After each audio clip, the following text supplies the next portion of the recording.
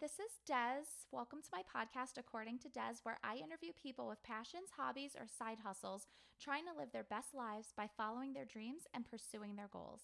Get ready to be inspired. On today's episode, I'll be interviewing Juniper Waller. I'm so excited to talk to her because she is a vocal empowerment coach and breathwork guide, and I think that's really, really awesome. I'm so excited to learn more. I've heard about breathwork before, but I don't know that much about it, and I've never done it before or anything like that, so I'm so interested in learning about her journey, how she got into breathwork and how she became a guide, and the benefits of that. I've been getting more and more into meditation and things like that, so I'm really excited to learn more about it. And I'm excited to hear about her path and her journey, how she went from going to college, going into social justice work, and going to herbal school, and then going into breathwork. And she also, so cool, she's also in a band. She started a band in 2017, which is amazing. So definitely check out Juniper on social media. She does meditation sessions on her Instagram, and they're so calming and relaxing. She has such a soothing voice. Really, really nice. I love it. And check out her music. It's so cool. Her and her band, they write all their own songs. So awesome. I'm so excited to talk to her today and learn all about her and her journey and breath work and her vocal empowerment coaching. So here we go. Let's talk to Juniper. Hey everyone, I am here with Juniper, and she is a vocal embodiment coach and breathwork guide. So I'm so excited to talk to you today, Juniper. Thank you so much for joining me.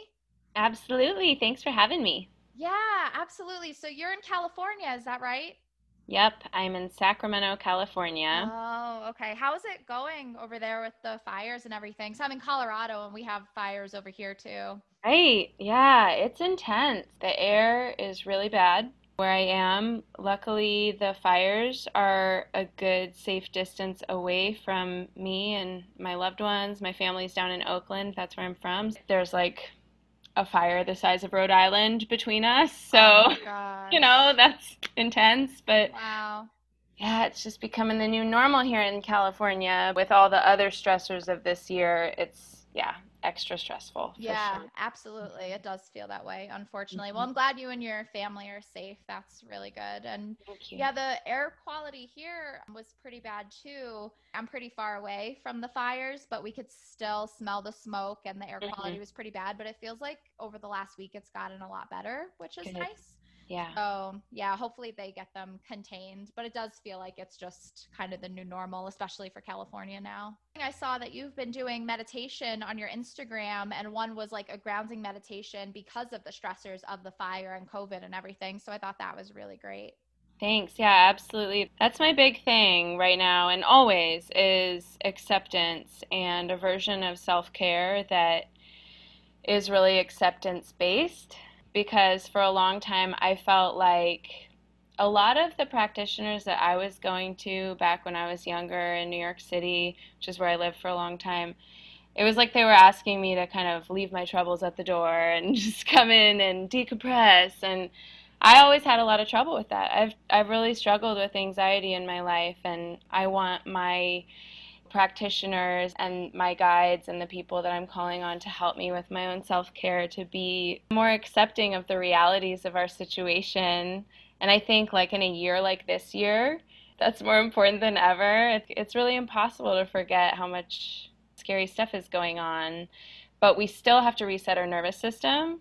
We still have to give our bodies a chance to decompress, right? Mm-hmm. But we have to do that in a place that's also accepting of the realities of our present day. So that's something I think a lot about. So true. And Yeah. just the way our society is now, too, that everybody, I feel like, is just in a constant state of stress. Yeah.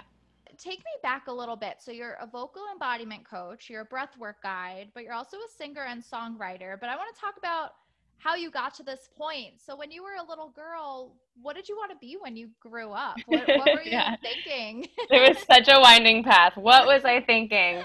So, both of my parents are musicians, and Oh, there okay. are so many singer-songwriters in my family. I can trace back to the 1800s in Ukraine, women who were Wow. singers in my family. So that's sort of the family trade For me, so I always wanted to be a musician in some sense. I always wrote songs from when I was little and sang. I loved Oh. performing, but I had a lot of other interests too. I was that kid who was like, I'm going to be the first woman president. I'm going to be a fireman, just like everything. Yeah. And I'm still like that, right? I still wish that I could do everything and have 100 different lives. But I've had a lot of different lives and worn a lot of hats already. So, yeah, when I was little, I loved to write. I was really creative and I identified as an artist from a very young age. I went to Sarah Lawrence College in New York, which doesn't have majors, so that worked well for me because I got to Mm-hmm. dabble. Yeah, that's great. Didn't work so well in the, career path of my 20s, but it's all okay now. Graduating in the recession of 2009, like with no degree except a liberal arts degree was not the best. Yeah, you must have But felt super secure. right, just like so, I live in New York City now, and the Census Bureau saved me. I worked at the Census Bureau for like Oh, the did first you? because it was 2009, so in preparation for the 2010 census. That was my first Oh, wow. job out of college. In college, I went to college to write poetry. Pretty early on, I took a class called Women in the Black Revolt that really politicized me, really opened my eyes. And I'd always been like a kid that cared a lot about what was going on in the world. I'm very empathic, so I always felt the energy of adults. And that class really opened my eyes to a lot of things in our country and in the world. And I continued kind of taking history and politics and sociology and different stuff in college. And so when I graduated, I got involved with political activism in New York City, and I dabbled in a lot of different realms. I did housing rights stuff and anti-war work and anti-racism work, and then I became a legal worker. So I was a paralegal at a civil rights law firm. Really challenging work. We were mostly representing people and families of people who had been targeted by the NYPD and either shot and killed or stop and frisked and beat up. That was really heavy work and very educational. That was what really turned me into an abolitionist way back in 2010. So I was doing a lot of political work in New York, and then Occupy Wall Street came to town and I got involved with that. I really burned out. My whole body was just not having it anymore. The stress of all the things that I was doing, and I felt like I had the world on my shoulders and like so many people were depending on me, and I really burned out. Long story short, I came back to California to basically heal my nervous system and to pursue my interest in holistic health, which had also been an interest from when I was a little kid. I remember the first time I did energy healing. I was in 7th grade. And Really? yeah, Oh my God. I feel like I just found out about it a few years ago. I didn't know I was doing it, but I was really interested in religion. My dad and I would go to Borders Books after dinner every Tuesday. We go out for dinner and we go to Borders Books, and I just like sit in the world religion section and read about different religions, and I was studying Wicca, right? Like lots of Oh. 12-year-old girls were. They didn't call it energy healing, but there was like a spell for healing. Oh. And so, yeah, the first time I did energy healing was in math class when I was in 7th grade. And then in my 20s, I figured out that that's actually a thing and that I did it when I was young. I received a Reiki attunement when I guess it was 2012. Came back to California to study herbalism, and I went to a school to learn about herbalism for like a 9-month program. And during that whole time, I was disgusted with the cultural appropriation and the kind of blind eye to systemic racism and systemic oppression. And then I kind of Within your program, you mean, or? kind of within the wellness industry in Oh, general. oh, okay. Yeah. But that's something that a lot of people are bringing up now, today. the racism in the wellness industry and kind of cultural appropriation from everything from yoga to herbalism. You know, here we are on the stolen land of the native people of this region using their native plants in the way that they did it, and they're not here and we're not talking about them, right? Right. And so there were a lot of contradictions. I felt intuitively that racism and systemic inequality are a public health crisis, and that we need to be talking about that when we're talking about health and healing. So then I got really disillusioned with that. My story is always just like a series of like, I did this and I got really disillusioned, so I left. And then I did this, I got really disillusioned. So, yeah, angsty poet till the bitter end. But I guess so. Yeah. so then I went back to being a barista, and I worked at a grocery store in the health and wellness section and recommended supplements to people, but I wasn't really pursuing that. Mm-hmm. And then meanwhile, in herb school, I was just kind of, you know, writing songs with my guitar and feeding my artistic side privately. I started a band in 2017. And Wow. I've been all over the Gosh. place. Yeah, and you and have. and I started the band and started gigging with the band, and simultaneously I started teaching voice, kind of just as like a side thing to do in the meantime. I'd been studying voice for 10 years off and on. And what do you mean by voice exactly? Oh, singing. Oh, okay. Okay, So during gotcha. that time, I was a singer in my band, and then I was a voice singing teacher or vocal coach, And what right? is your band called? My band is called the Gold Souls. Oh, I love that. Thanks. So we play original funk soul blues, and until coronavirus, we were pretty busy. But Mm-hmm. Have you done any virtual concerts or anything like we that? sure have. Yeah, we've done a lot of them actually. Oh, really? hmm Oh my gosh. Usually we do it on Facebook Live Oh my gosh, I on have to our check that page. out. That's amazing.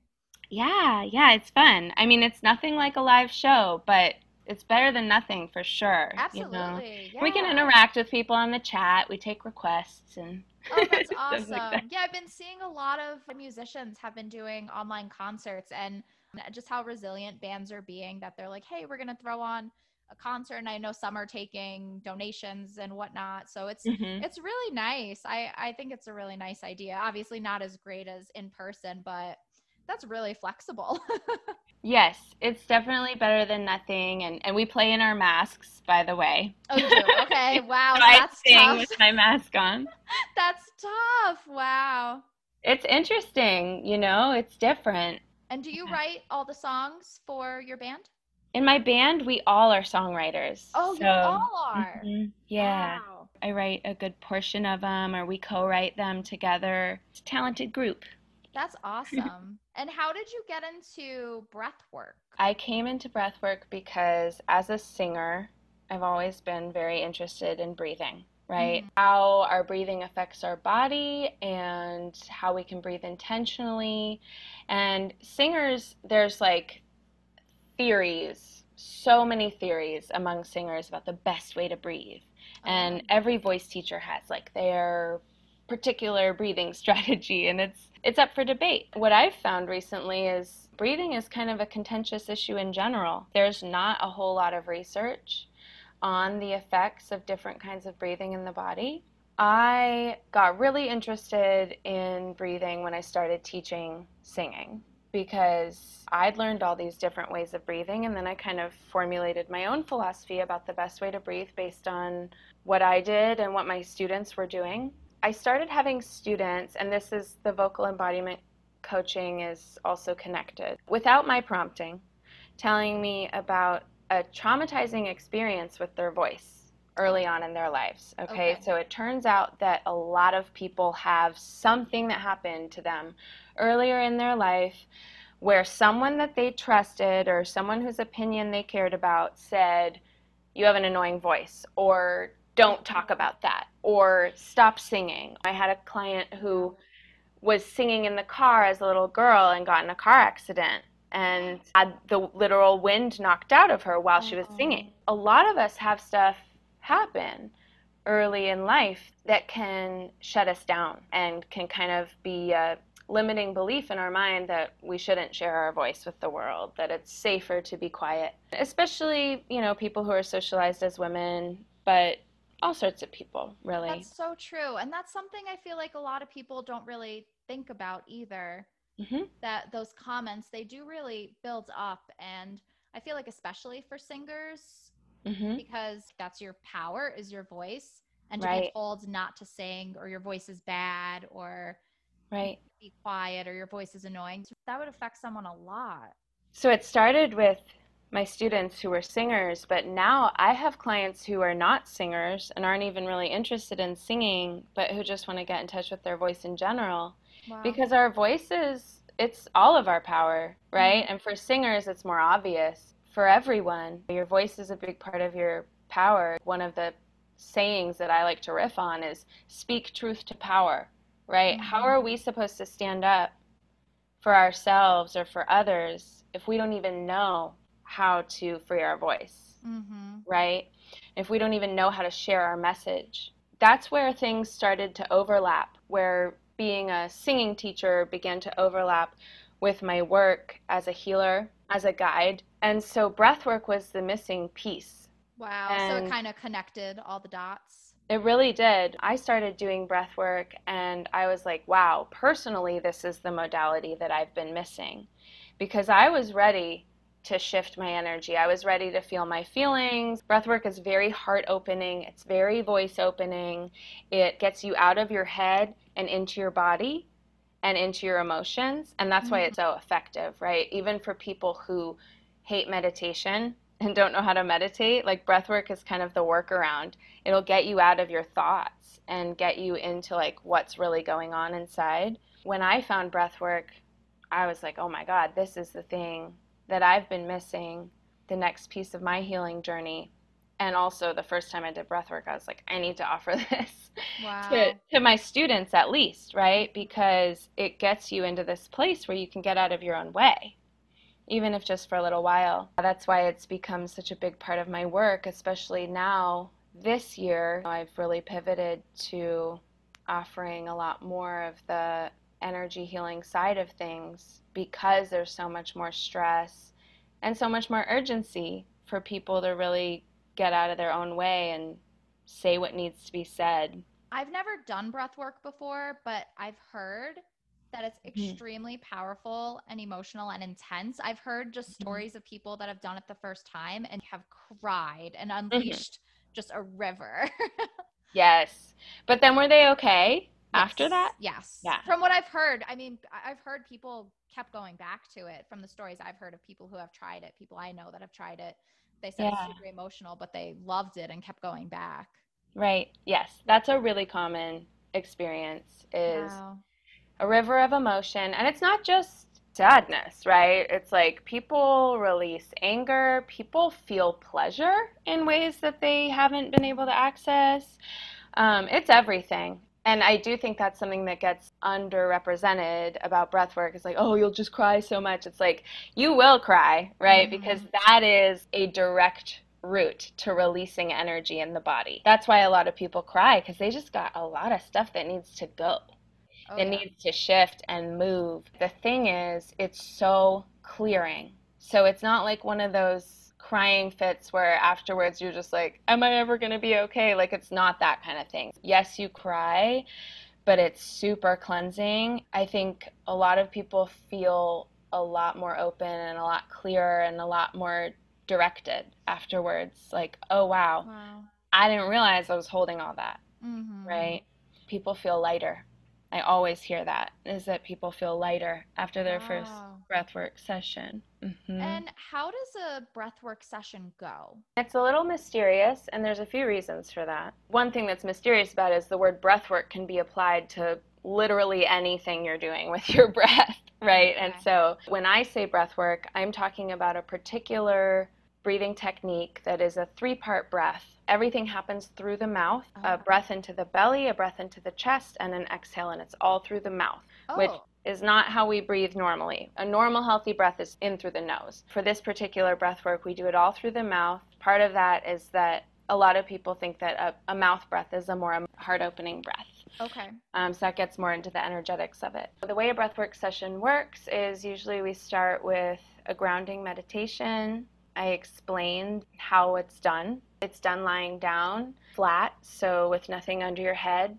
A lot of the time I'll prompt people to have a blanket and maybe crystals or candles or anything that like gets you in the zone, right, for Mm-hmm. your healing process or sets aside the space and time as a healing space. Then we go into the active breathing, which we do the active breathing for around 25 minutes and we do it to a playlist.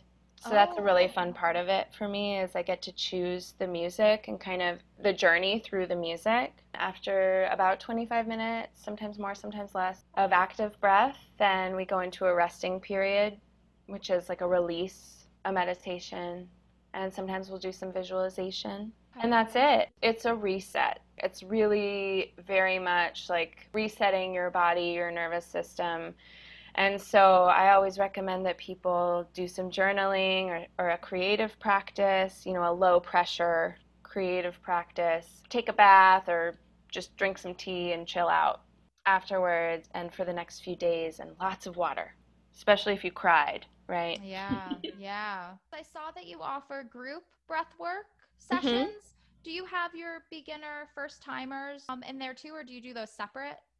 I do have beginner first timers in my group. I always explain the process every group. So my only group offering at this moment is called Breathwork for Collective Liberation, and it's the second Saturday of every month. And so we do it on Zoom. Often there's a lot of first timers at that one. Oh, okay. It's a great first timer one.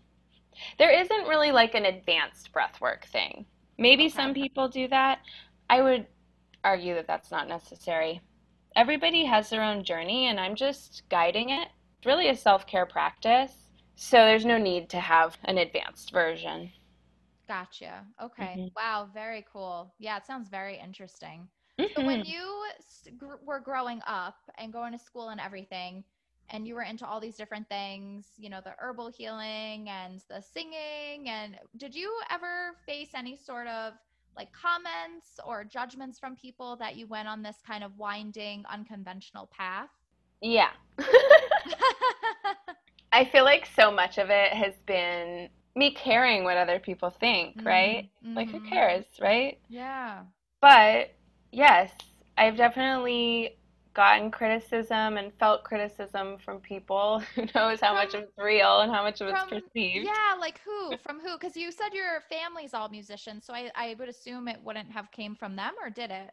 My parents are so sweet. They're so supportive. They just believe in me like so blindly. And Wow. so, and so I've been very, very fortunate in that way. They're just like, oh, now you're doing that. Okay, cool. I'm sure it's going to be Oh, great, whatever it is. that's amazing. It is. It's really amazing. I think definitely from my peers, right? Hmm. Definitely a lot of raised eyebrows and side eyes about, oh, I'm not doing that anymore. Now I'm doing this, right? Like after Oh, when I'm catching up with a with an old okay. friend. From each community that I'm a part of, there's especially in music, it's like you got to pay your dues. In every profession, like in the music community or in the Yeah. health community or activist community, like, but I'd say in every profession, there's a certain amount of dues paying that's expected. And so I think that that's the hardest part about being someone who takes a winding path and has multiple interests that kind of all intersect. I mean, I'm 33 right now, and this is the first year of my life where I felt like I'm harmoniously blending my interests in a way that's both satisfying and sustainable to me. Every moment of my life up to this year, for whatever reason, I've always felt like I have to put at least one of the things aside. Why did I spend 10 years as an activist if I'm just going to be a singer? And so I'd say the main criticism comes from myself, for Wow. sure. And of course, there's a lot of society that's been imposed on me that's Mm-hmm. putting those criticisms in my head, right? It's not like Yeah. I just made all that up. But I do think that I'm the number one person who stood in my way Wow. as far as it being okay to have gone down such a winding path. That's just my journey. That's just the direction that my journey is taking. But, it really makes me so sympathetic to other people who kind of don't know why they're here. I've Mm-hmm. always felt really purposeful, even though it was so hard to explain how that could be, that Yeah, I'm just all right. over the place. That's something about our society that's dying off, is the need to like be in a pigeonhole and be really linear and know what you're doing and know where you're going. And some people will always be that way, and that's great for them. I think that kind of the shaming of not being that way is ready to go.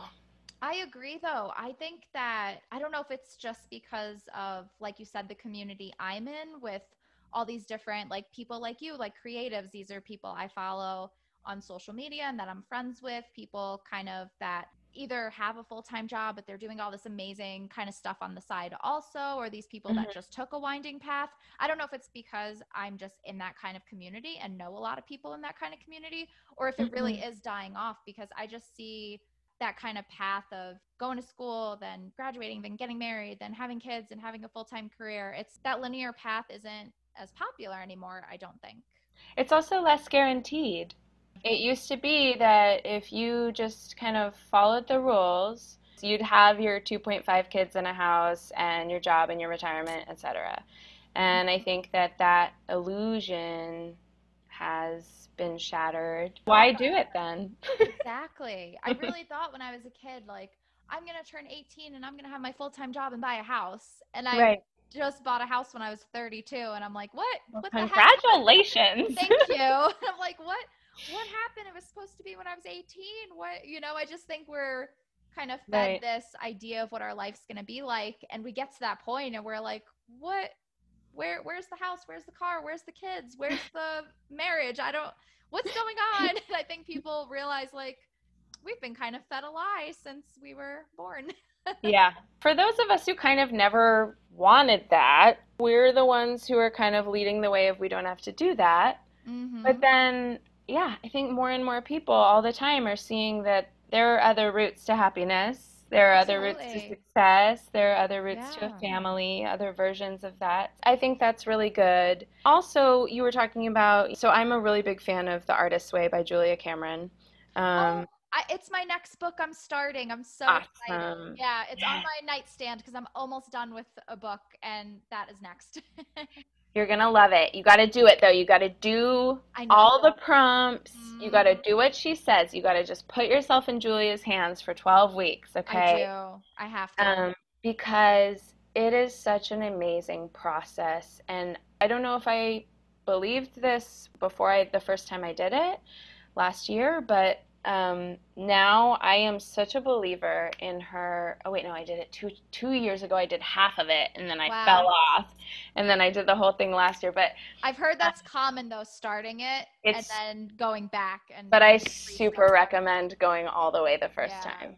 I really agree with her that everybody is creative and that Mm-hmm. everybody's an artist. I think that this is part of that story that we all believe about our path in life. I think part of that story Mm-hmm. is we put aside childish things, we put aside our creativity, right? Yep. And we give that up in service of this more important thing, right? The Yes. career, the family, etc. Yep. So I think that we really are missing something in our lives, no matter who we are, when we put aside the idea that I could spend the afternoon listening to a record and doodling. That's not a legitimate use of 3 hours, but binging a Netflix show is. Mm-hmm. Like, why? you That's so know? true. That's so, so Nothing true. against binging a Netflix show. I love TV. It's a great kind of art that I love to Mm-hmm. consume.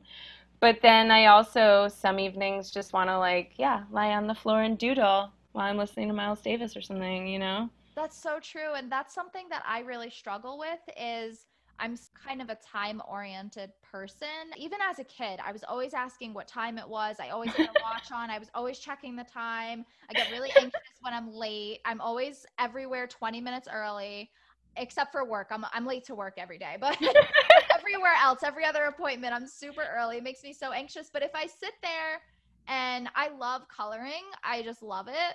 If I Yes. sit there and color, I feel like I have these messages in my head saying, you are wasting your time. Why are you doing this stupid activity when you could be doing something more productive? And that's something I Mm-hmm. really struggle with, that I constantly feel like I have to be productive in one way or another, or I feel this immense guilt.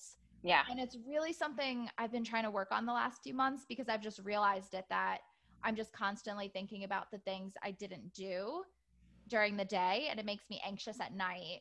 And Right. so, yeah, and I think that really is kind of a message of our society. It's always like a contest of who's the busiest, and that makes you more of a worthwhile person because you're productive and busy, and Right. somebody else who's just hanging out doing art or drawing is lazy and wasting their time. Oh And my God. it's Yeah. really ingrained. It is, and it's sad. It's It so is. sad. One thing that came up for me when you were saying that is that's totally the kind of thing that a person would work on in a breathwork session. Really. Yeah, and so I just wanted to flag that because if anyone's wondering, like, what kind of a thing could I work on? Well, anything. But, like, Yeah. that's such a great thing to work on in a breathwork session is these beliefs that you're realizing you believe and you don't know where they came from necessarily, but they're just in you and you don't want to have them running your life anymore, right? Yeah. The other thing that came up for me while you're saying that is that doer energy that you've had in you ever since you were a little kid, that is creative energy, right? Mm-hmm. That's what that is. That is your life force. All energy can be directed, all energy can be guided, right? And so Mm-hmm. this is something that I've worked with a lot over the last few years because I'm a very anxious person and I'm not like looking at the time all the time, but I have a lot of anxiety and Yeah. I'm an achiever. Every day starts at zero. I wake up in the morning, and if I don't get these many things done, then I feel like a waste, and the day was a waste, and everything's a waste, and right? And it's Oh my like gosh, that's exactly me. You're exactly describing me. one thing that's really helped me accepting discomfort, right? Yeah. Accepting that I'm going to be uncomfortable because I have all this energy, right? So a lot of Mm-hmm. my life, I'm just going to be like, oh, what's happening? What needs to, Yes. like, Yes. and just sitting with that and being like, cool, like, that is cool. That is cool that I have that in me. I'm grateful that I have that in me because it's what keeps me doing cool stuff. Yes. If I didn't have that, I wouldn't have done any of this cool stuff.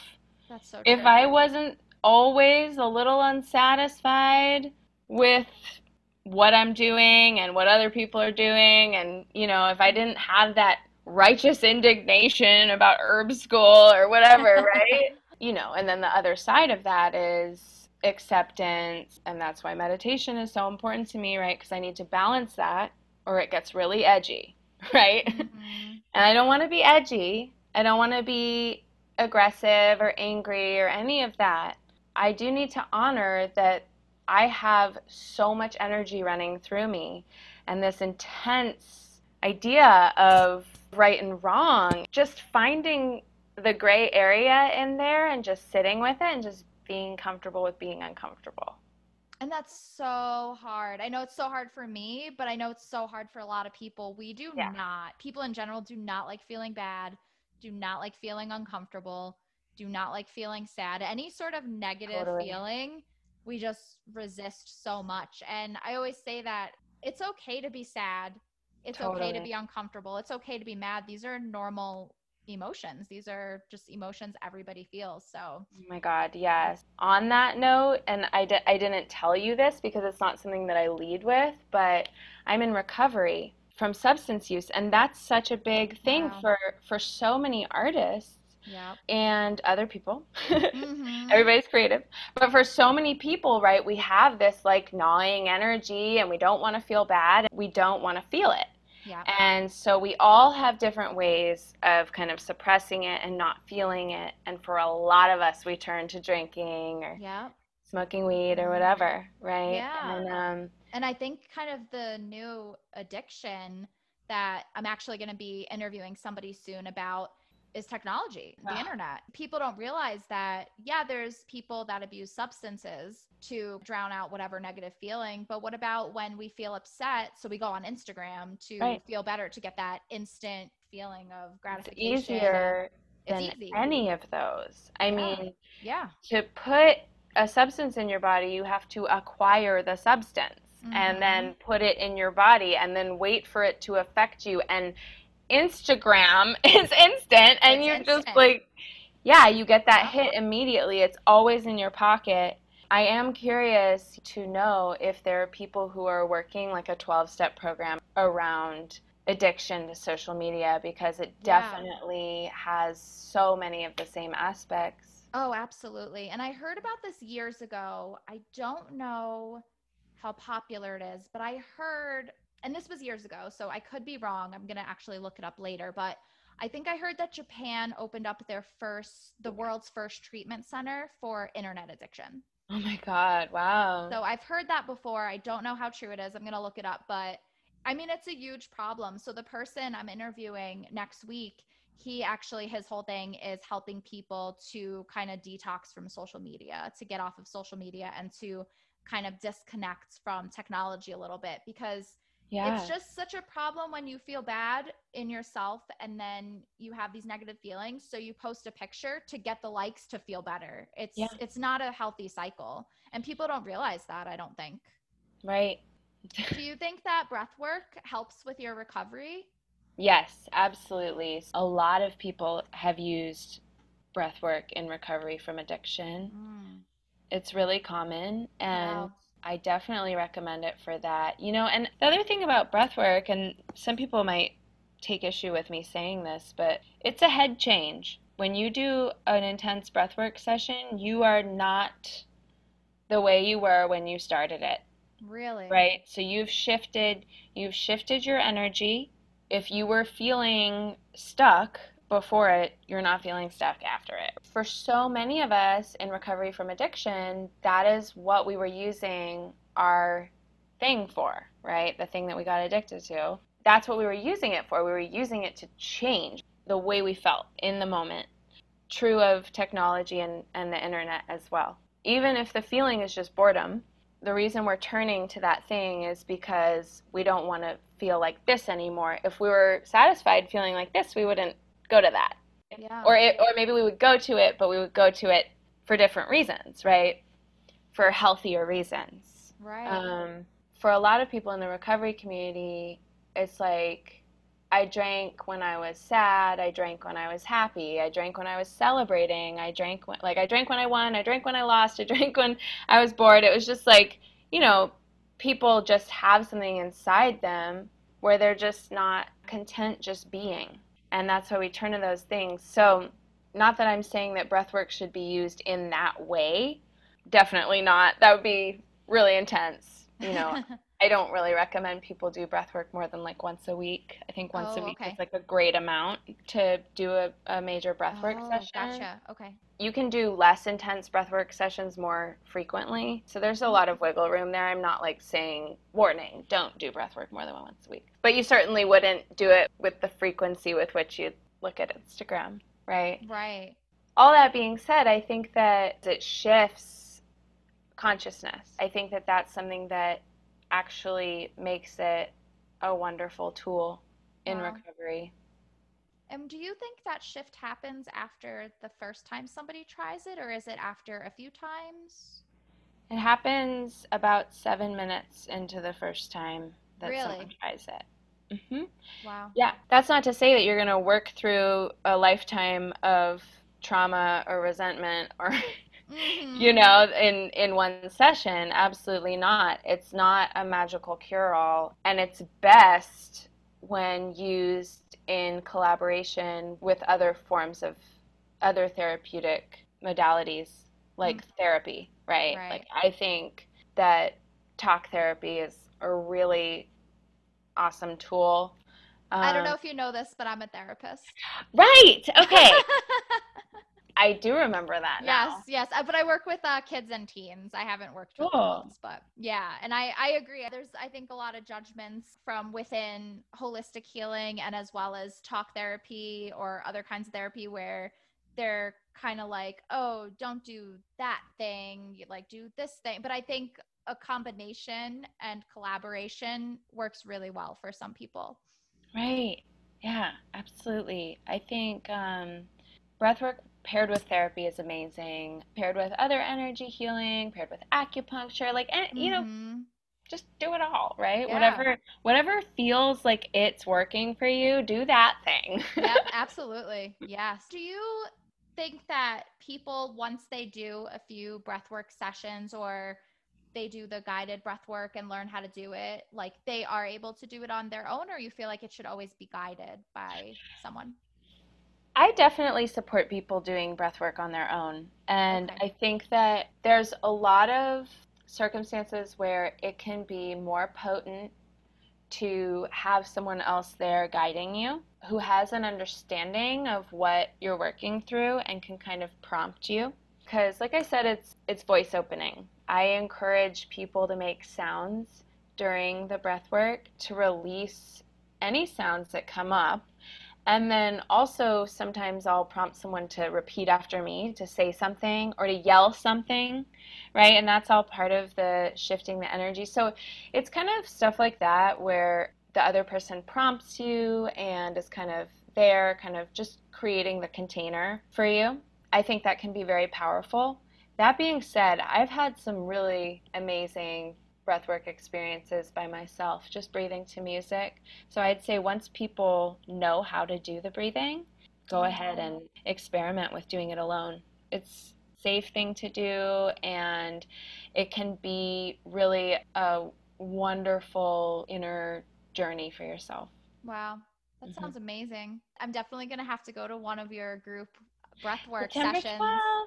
Yeah, because I've never done it before. I'm very interested. And I tried Reiki one time Hmm. and I loved it. And I've always Hmm. wanted to go back and do it again, but I haven't. And I did acupuncture one time, loved that. So I've Nice. dabbled in a little bit of the holistic healings and I really love them, but I just haven't gone back to do them. So I'm definitely going to have to look into that more. Yes. The group class is cool because even though it's on Zoom, you're breathing with other people, and it kind of creates this energetic circle that I love. A one on one session is more of an investment, but the group class is super affordable and I think actually has, in a lot of ways that added benefit. And how Mhm. many people are usually in the group? Around 10 is the Okay. sweet spot. Right now, I'm just doing the one group a month, so it's the second Saturday. One thing that I've done and that I'm open to is putting together a group. Going back to kind of when I started really wanting to become a healer, become a guide, and I mentioned that I felt like I had to leave my troubles at the door, when I go into like a fancy yoga studio.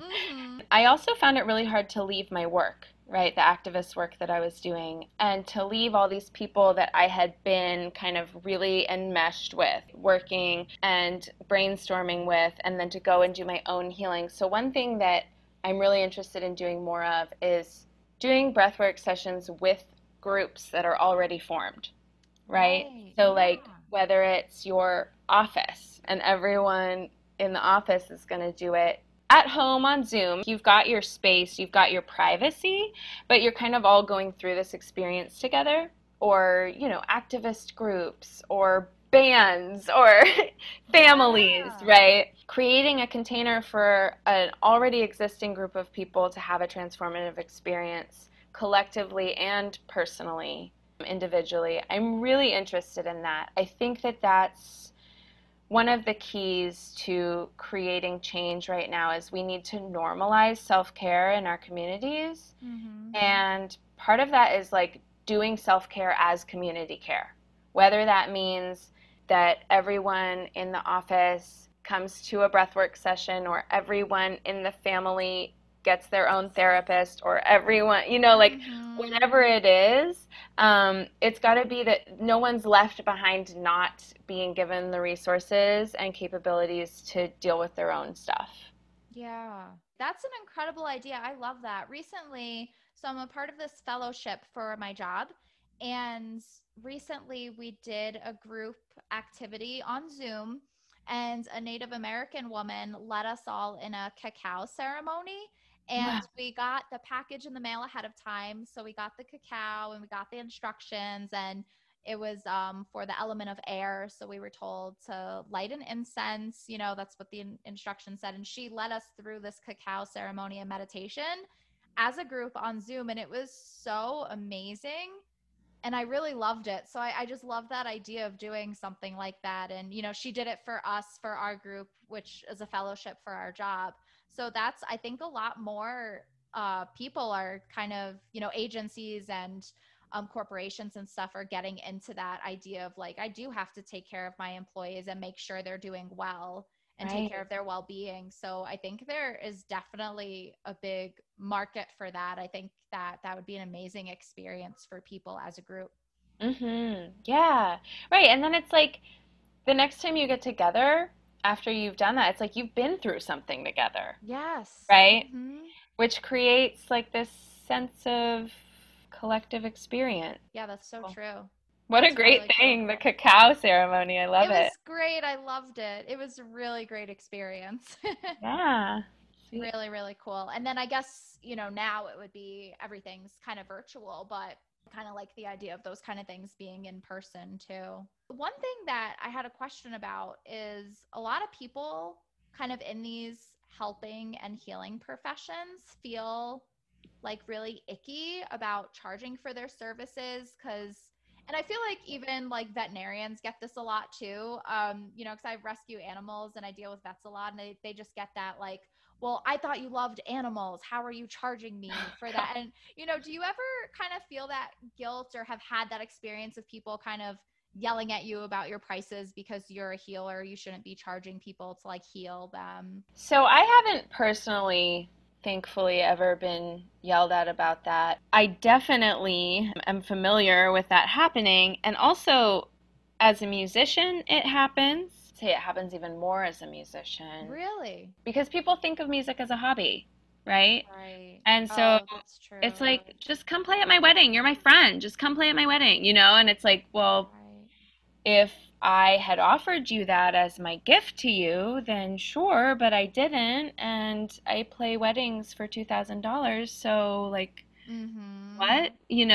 Or Yeah. whatever, then that was a random number, but and just kind of this expectation that artists are always willing to share their art for free. Yes. um, and I saw a meme recently that encompassed that idea so well. It was like, stop acting like art is a hobby and not a viable career path when you spend literally all of your free time consuming art.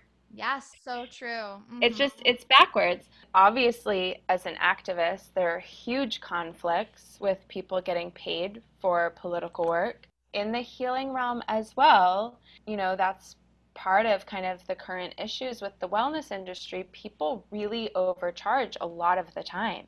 Yeah. People overcharge for stuff, and folks are desperate when people have a chronic illness or really debilitating trauma. People are desperate to get answers and to heal, and there are definitely people taking advantage of that. So it's like Wow. there's kind of two sides to all of these. There's lots of sides to all of these stories. Mm-hmm. I think it's so important that health and wellness be accessible. And if you look at our current healthcare system, it is not. We don't want to recreate that in the alternative health community. I think that, the answer that I've sort of landed on for now, at least, is I've got this monthly offering that's only $20 that no one is turned away for lack of funds. I have scholarship spots. That's my thing. That is so cheap or free. And you do your Beyond free meditations on Instagram as well, I've seen. yes, I'm starting a YouTube channel, so I want to do Oh, more free. you Yeah, I'm working on are. it. Awesome. It's such a journey. Um, all of the platforms, Yeah.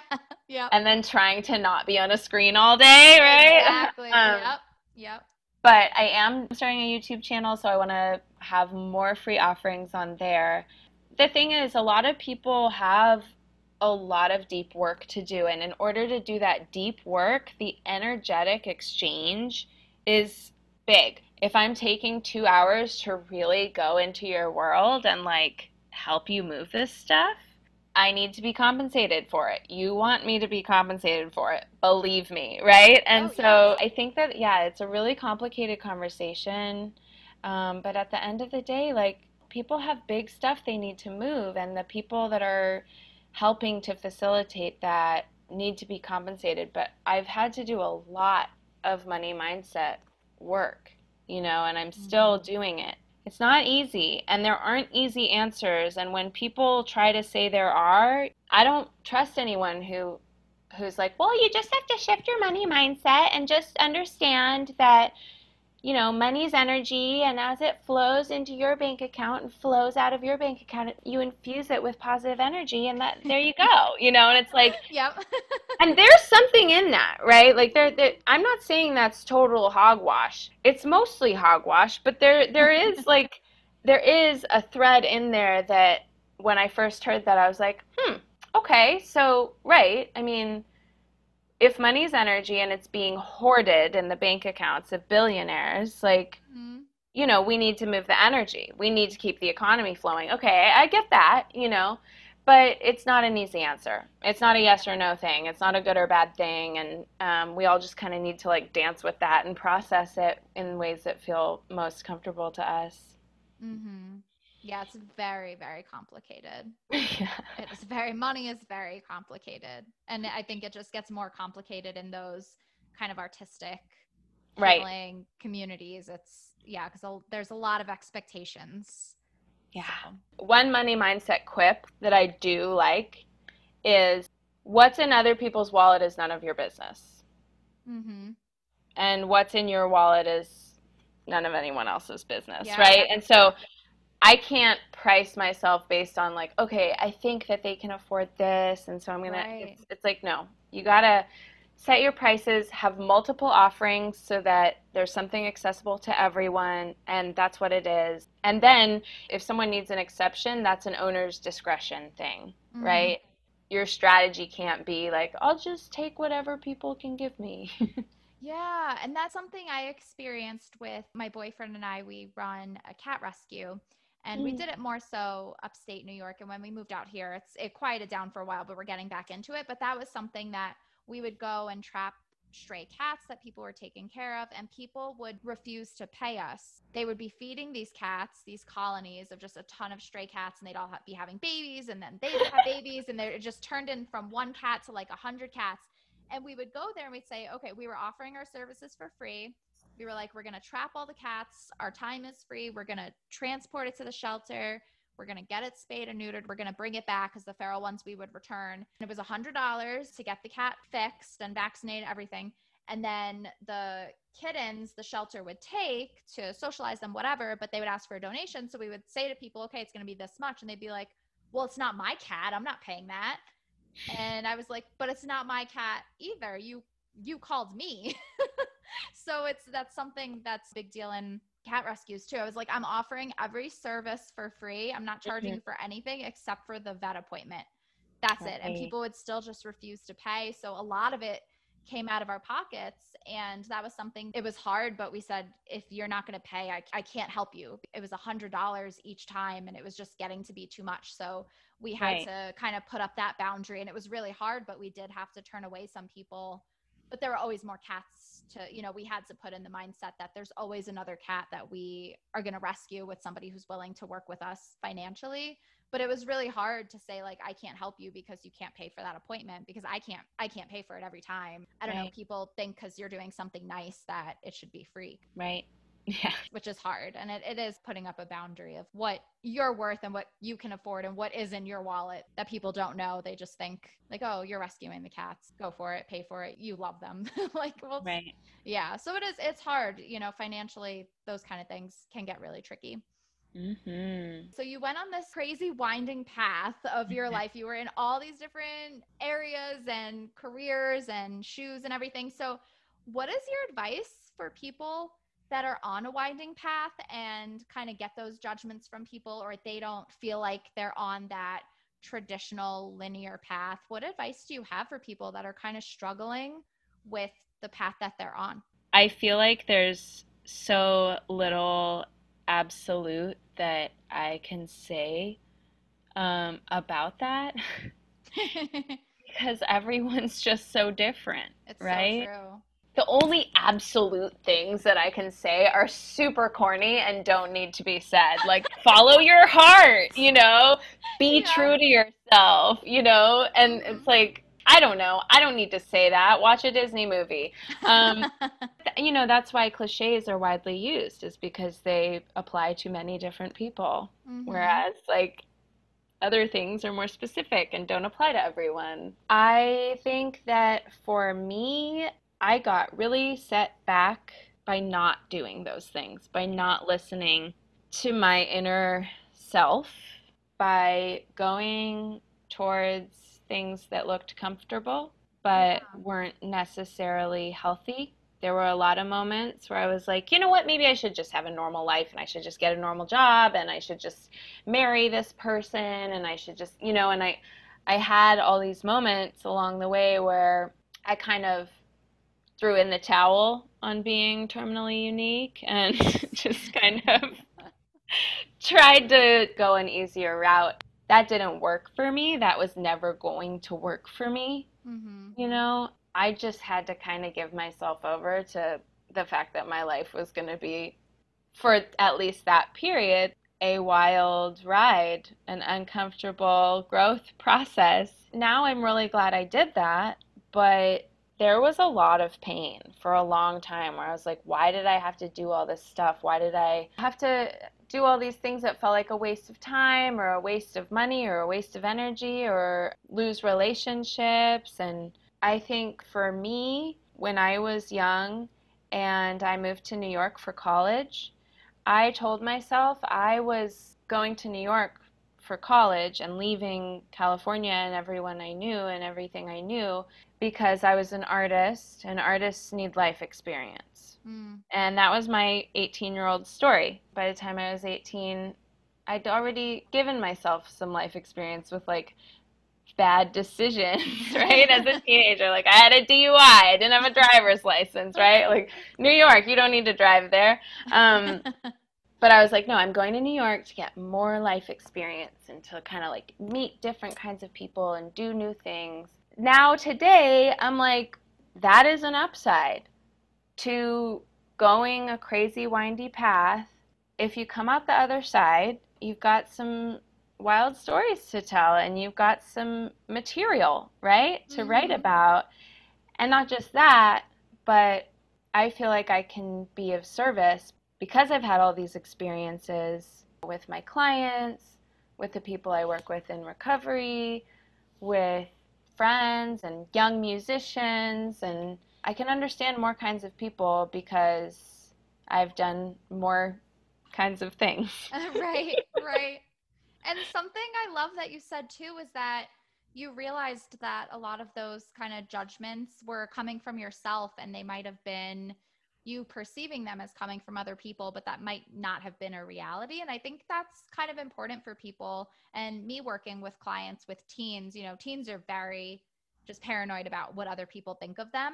And I just hear all day, every day, this person thinks this of me, this person thinks that of me. And I always say, well, how do you know? Did they say that? No, I could just tell. It's important for us to realize that some of what we are perceiving may not be reality, and that could just be coming from ourselves and our own insecurities. And I think that's really important and an important first step to going towards whatever path you choose, because I think a lot of the time, what holds us back the most is ourselves. Yeah, I think that's true. And with teenagers, it's hopeless. Like that's Yeah. just how their brains work, Mm-hmm. Yep.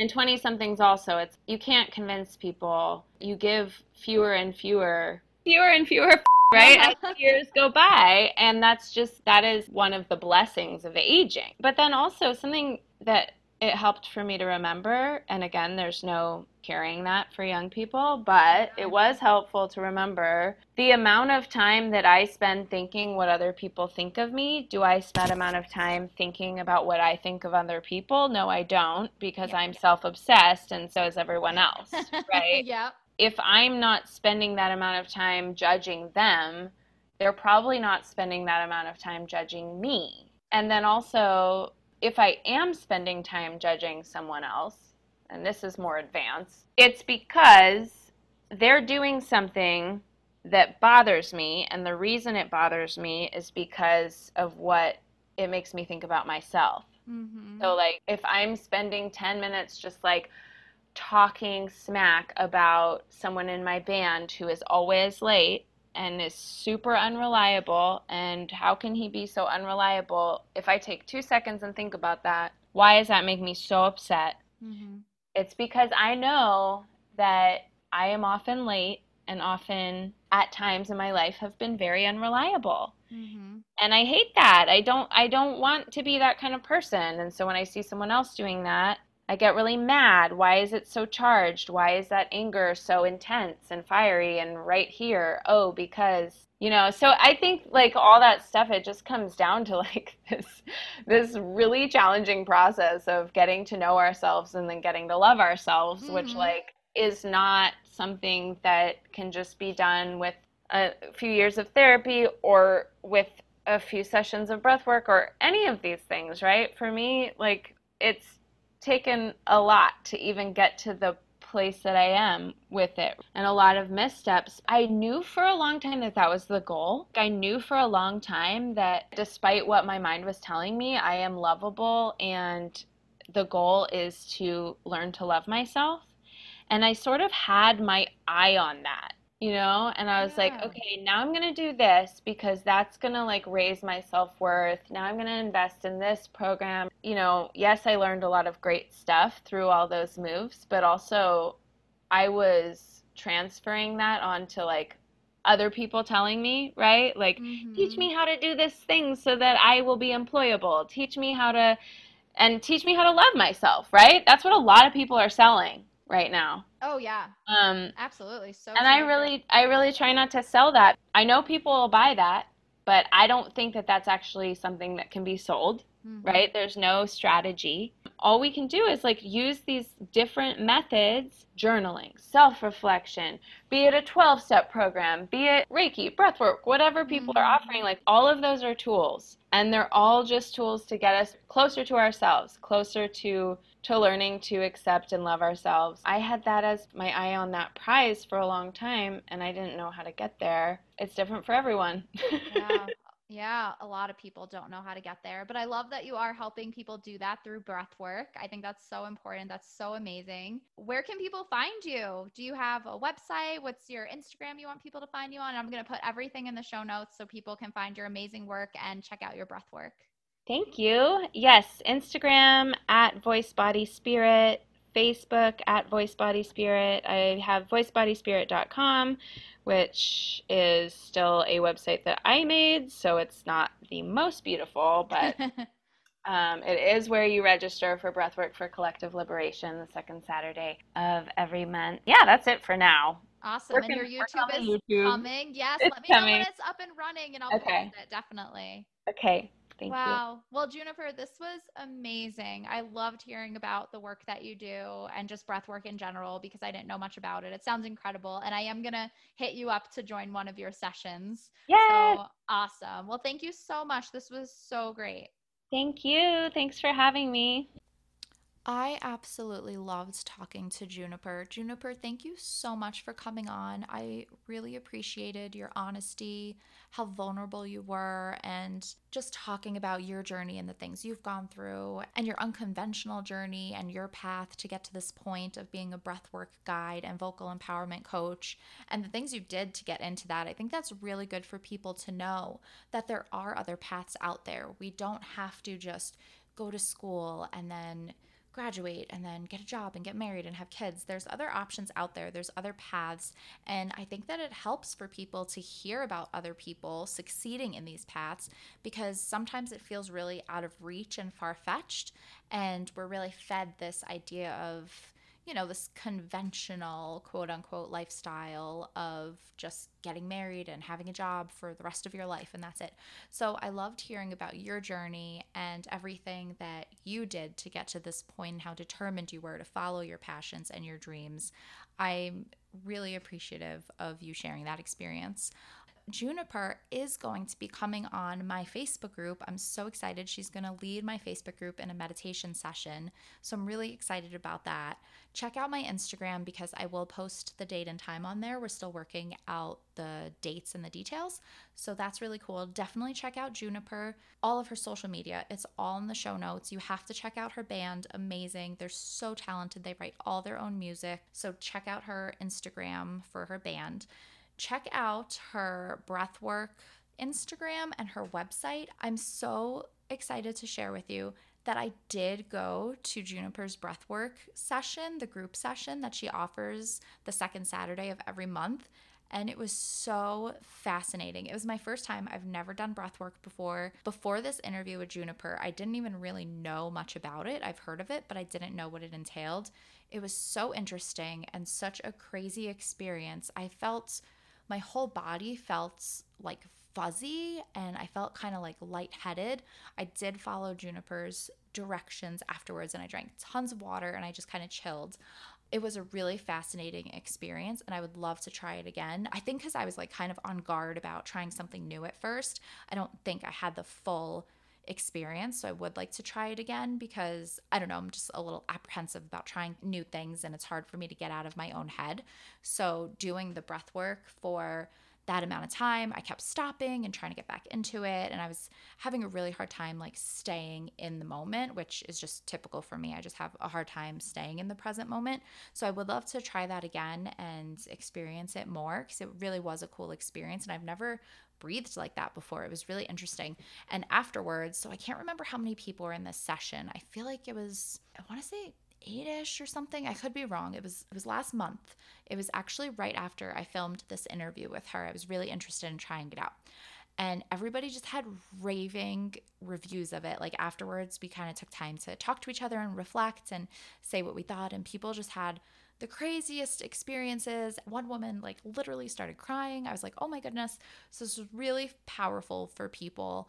And I think it's something that everybody should at least try to see if it works for you. Kind of like Juniper and I were talking about in the interview, is that you kind of have to do all these different things and try out for your own self-discovery and reflect on those things, what works and what doesn't work. Like we said, you could try journaling or meditation. I said I really liked Reiki and acupuncture. Anything that works for you to kind of get you in the present moment, out of your head, out of these negative thoughts, out of these intrusive thoughts and these societal pressures, and just really focus on you, yourself, and that's it. Put everything else aside. So that is a great time to do that.